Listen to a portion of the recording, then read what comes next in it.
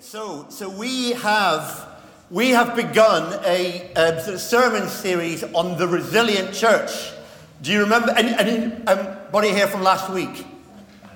Most of you, great. So you will have heard Rob kind of kick us off talking about, what did he talk about? Focusing our eyes on Jesus. That was it, Rob. It's burnt into my memory. This week I have been given the wonderful theme on the power of hope. So just before we start, let's just kind of pause together and let's invite the Holy Spirit and let's just be still. So let me just even invite you just to be in a moment of silence, just to kind of put aside the things of the week, maybe even of the day. Just hand over these things that have worried you, maybe even the things that brought you joy, whatever they are, just hand them over to Jesus now and say, Lord, I want to make space for you.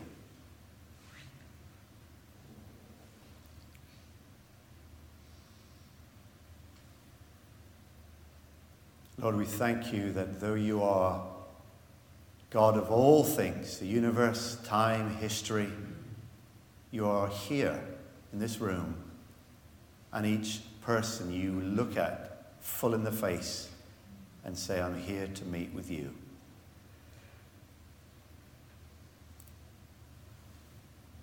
So, Lord, we just pray for your Spirit. Speak, Lord, because your servants are listening. In Jesus' name we pray. Amen. On December 17th, 1927, a U.S. Navy submarine was mistakenly hit by another one of its own ships. And it was hulled in the starboard side and it sank to over 110 feet of water. Tragically, 34 out of 40 men died immediately. But 6 men were trapped in the torpedo room in the front of this submarine. And in kind of tangled wreckage and freezing water, U.S. Navy divers frantically tried to save these 6 men. And on one of the dives, one of the actual U.S. Navy divers thought he heard something coming out of the submarine.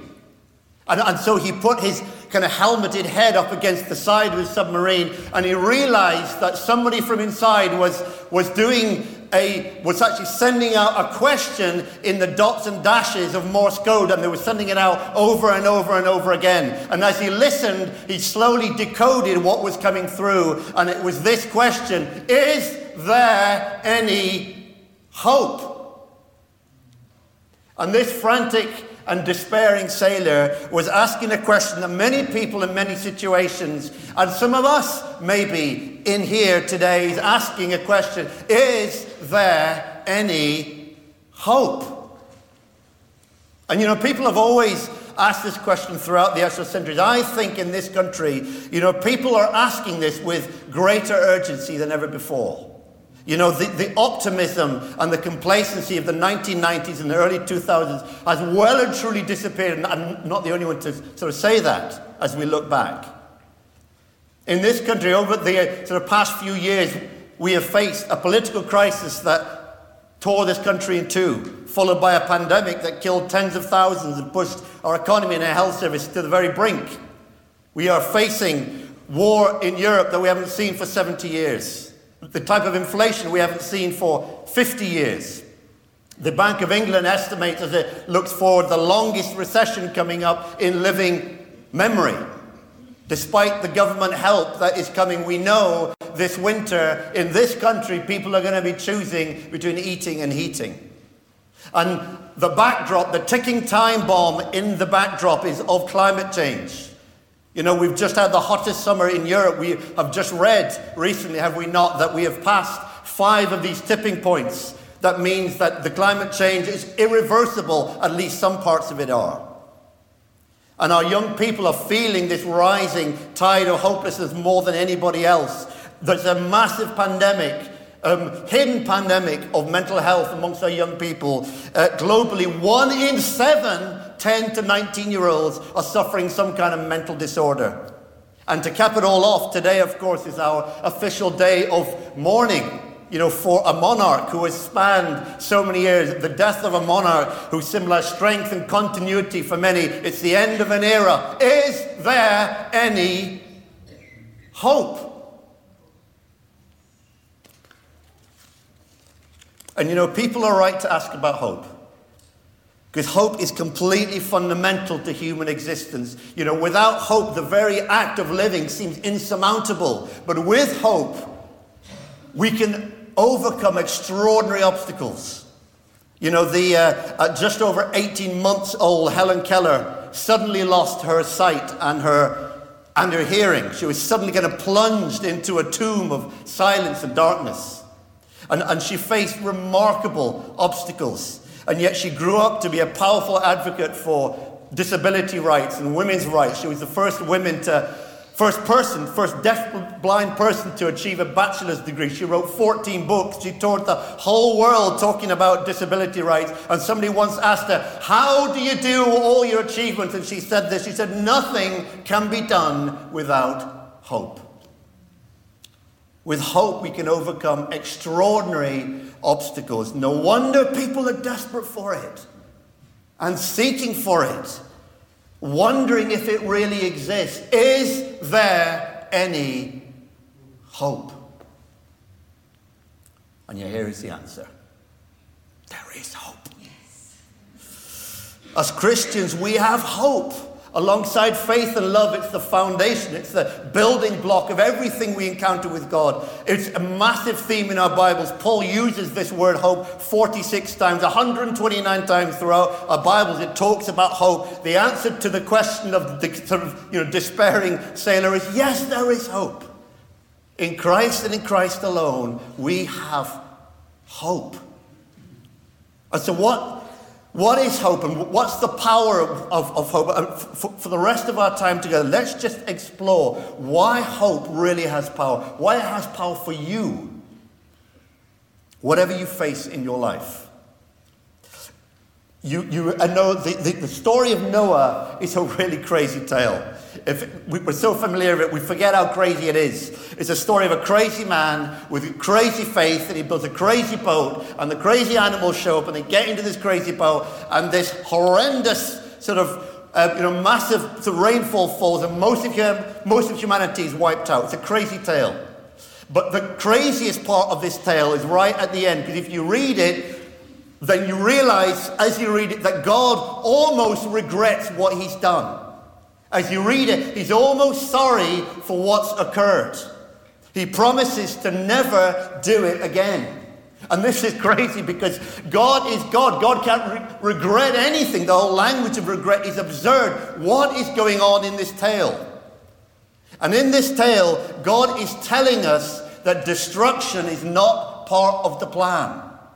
However dire things get, and they were dire then and they're dire now, whatever the world deserves, God is saying fundamentally, do you know what? I'm not into that.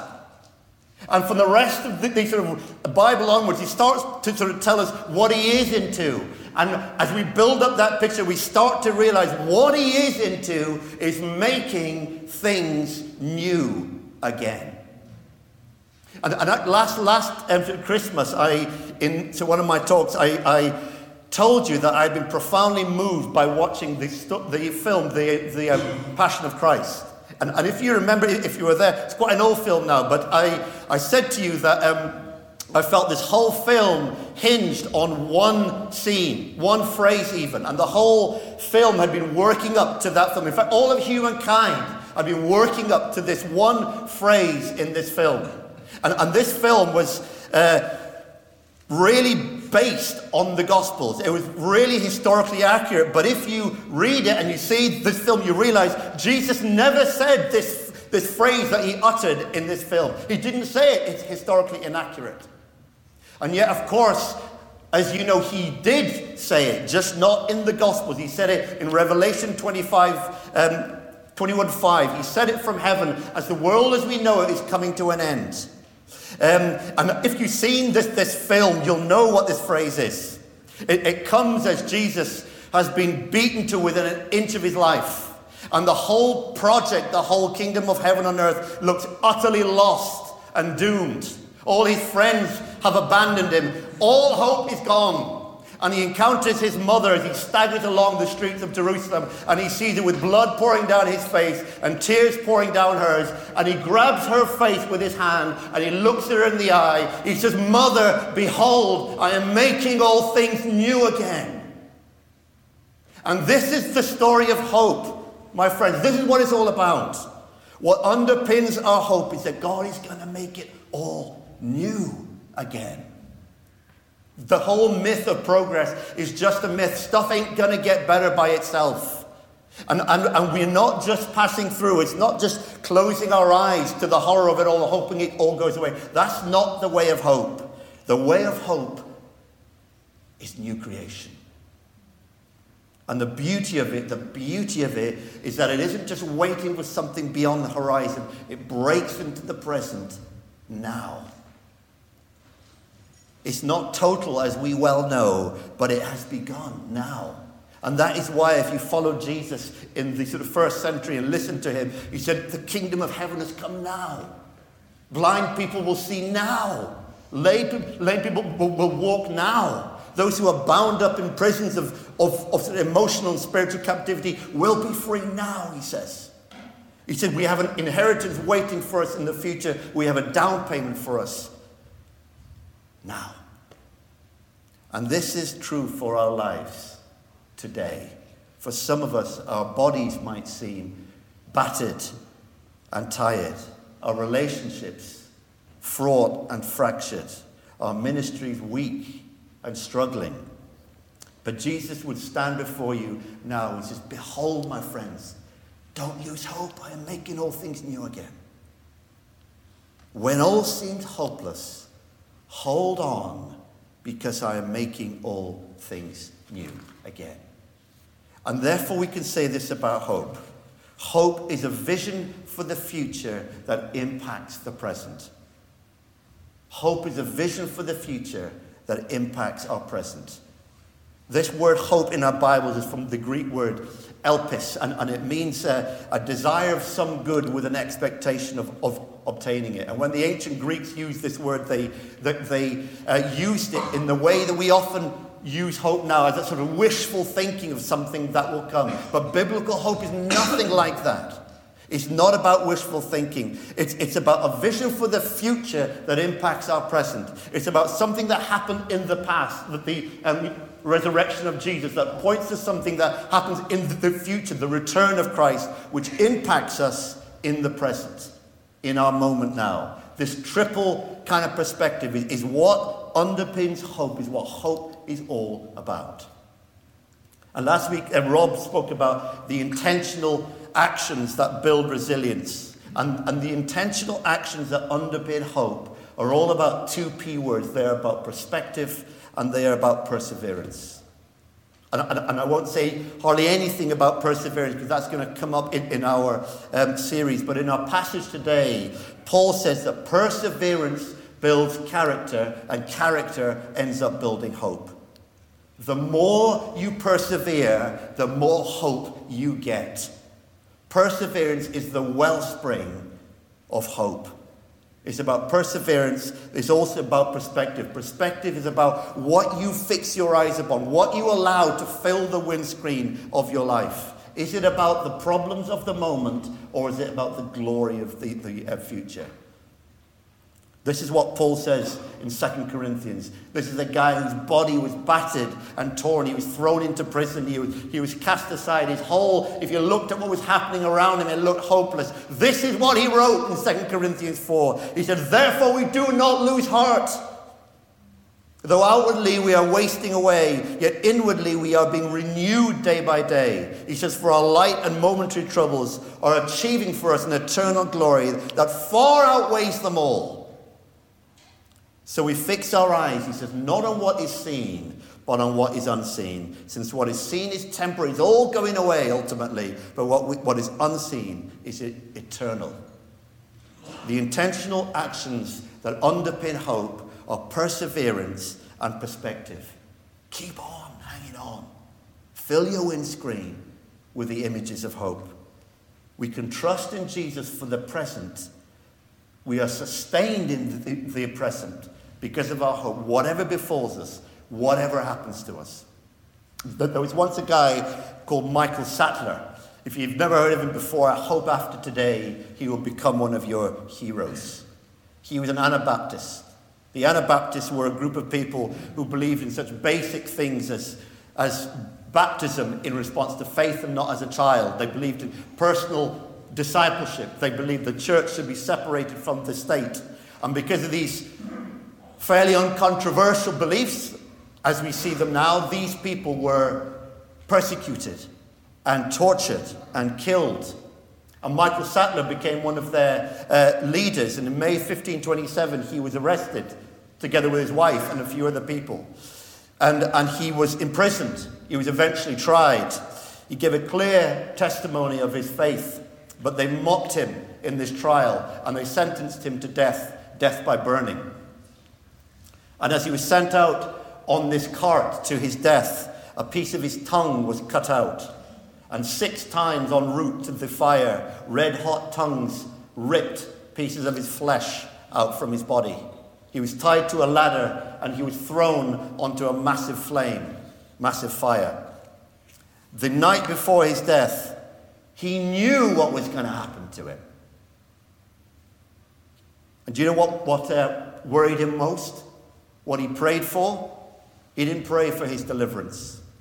He worried that all the secret Anabaptists in the crowd would watch him suffer, and his suffering would be so unbearable that they would lose hope and be deterred from following Christ in the way that they felt he was asking them to. And so do you know what he prayed? He prayed that he would bear it. And not only would he bear it, he would be seen to bear it. And so when he was thrown into the midst of this great fire, as the flames burnt the ropes that held his arms to the ladder, in the midst of the smoke and the noise and the flames, the massive crowd standing watching, out of all this, a fist came out of this fire. And everyone watching knew what this fist meant. It meant that what he was going through was bearable.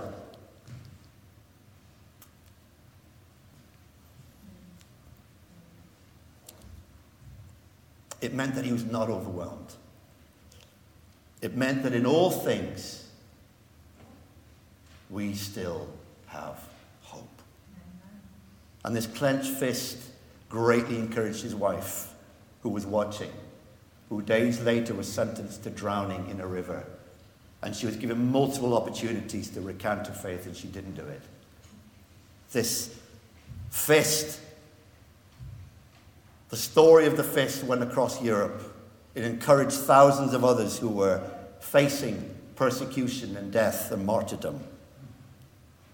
This message then, and is now, is that amongst whatever happens to us in life, whatever befalls us, whatever happens, we still have hope.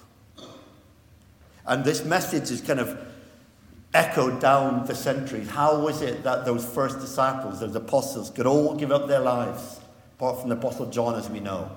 How was it that the Christians in the 2nd and 3rd centuries could endure being torn apart by wild animals in the Colosseum and set alight as human torches to light up Rome?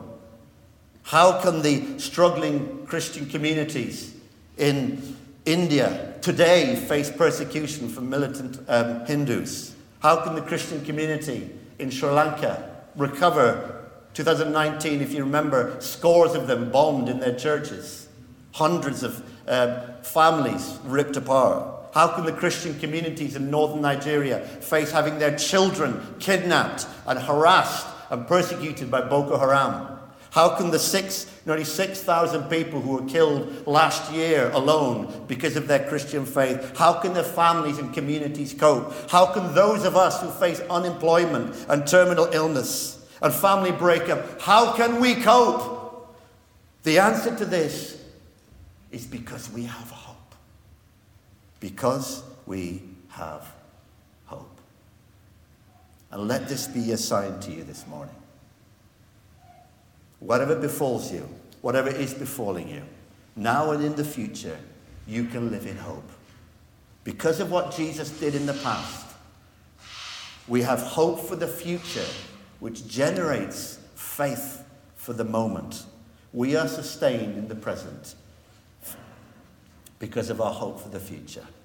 We can trust in Jesus our Lord, our Savior, our friend, who is with us now. The events of our lives can never overwhelm the hope we have and the hope that we live in. Let's just pray together as we end. Lord, we thank you for this remarkable truth.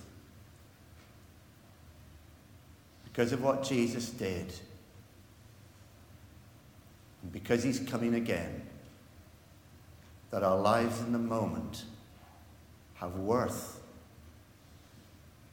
They have meaning. They have hope despite the events of our lives. Lord, I pray for those in the room today who maybe they've never mentioned this to anybody, but they are on the verge of giving up hope. Maybe it's an event of your life. Maybe it's the accumulation of many small things, and you say, you know what, I'm about to give up. Lord, I pray for those people. I pray that they will hear this. I pray, Lord, for the gift of perseverance and the discipline of perspective. I pray that they will know you with them in this moment. I pray that they will reflect on the clenched fist from the fire. That whatever is going on in our lives, we can hope in you. Not just for some ambiguous future, but for the present of our lives. Lord, we worship you. We fall before you. And just even as we go through the rest of our service, and we're obviously going to do communion, which is a living sign of the hope that we have. I and one or two others, I will be standing at the back. If you want particular prayer, if that is you, if you or somebody you know and love is on the edge of giving up hope, let's pray for you. Don't lose this opportunity for that. So we'll be at the back at different parts of our service. Please come and find us and we'll pray for you. But I bless you. In Jesus' name.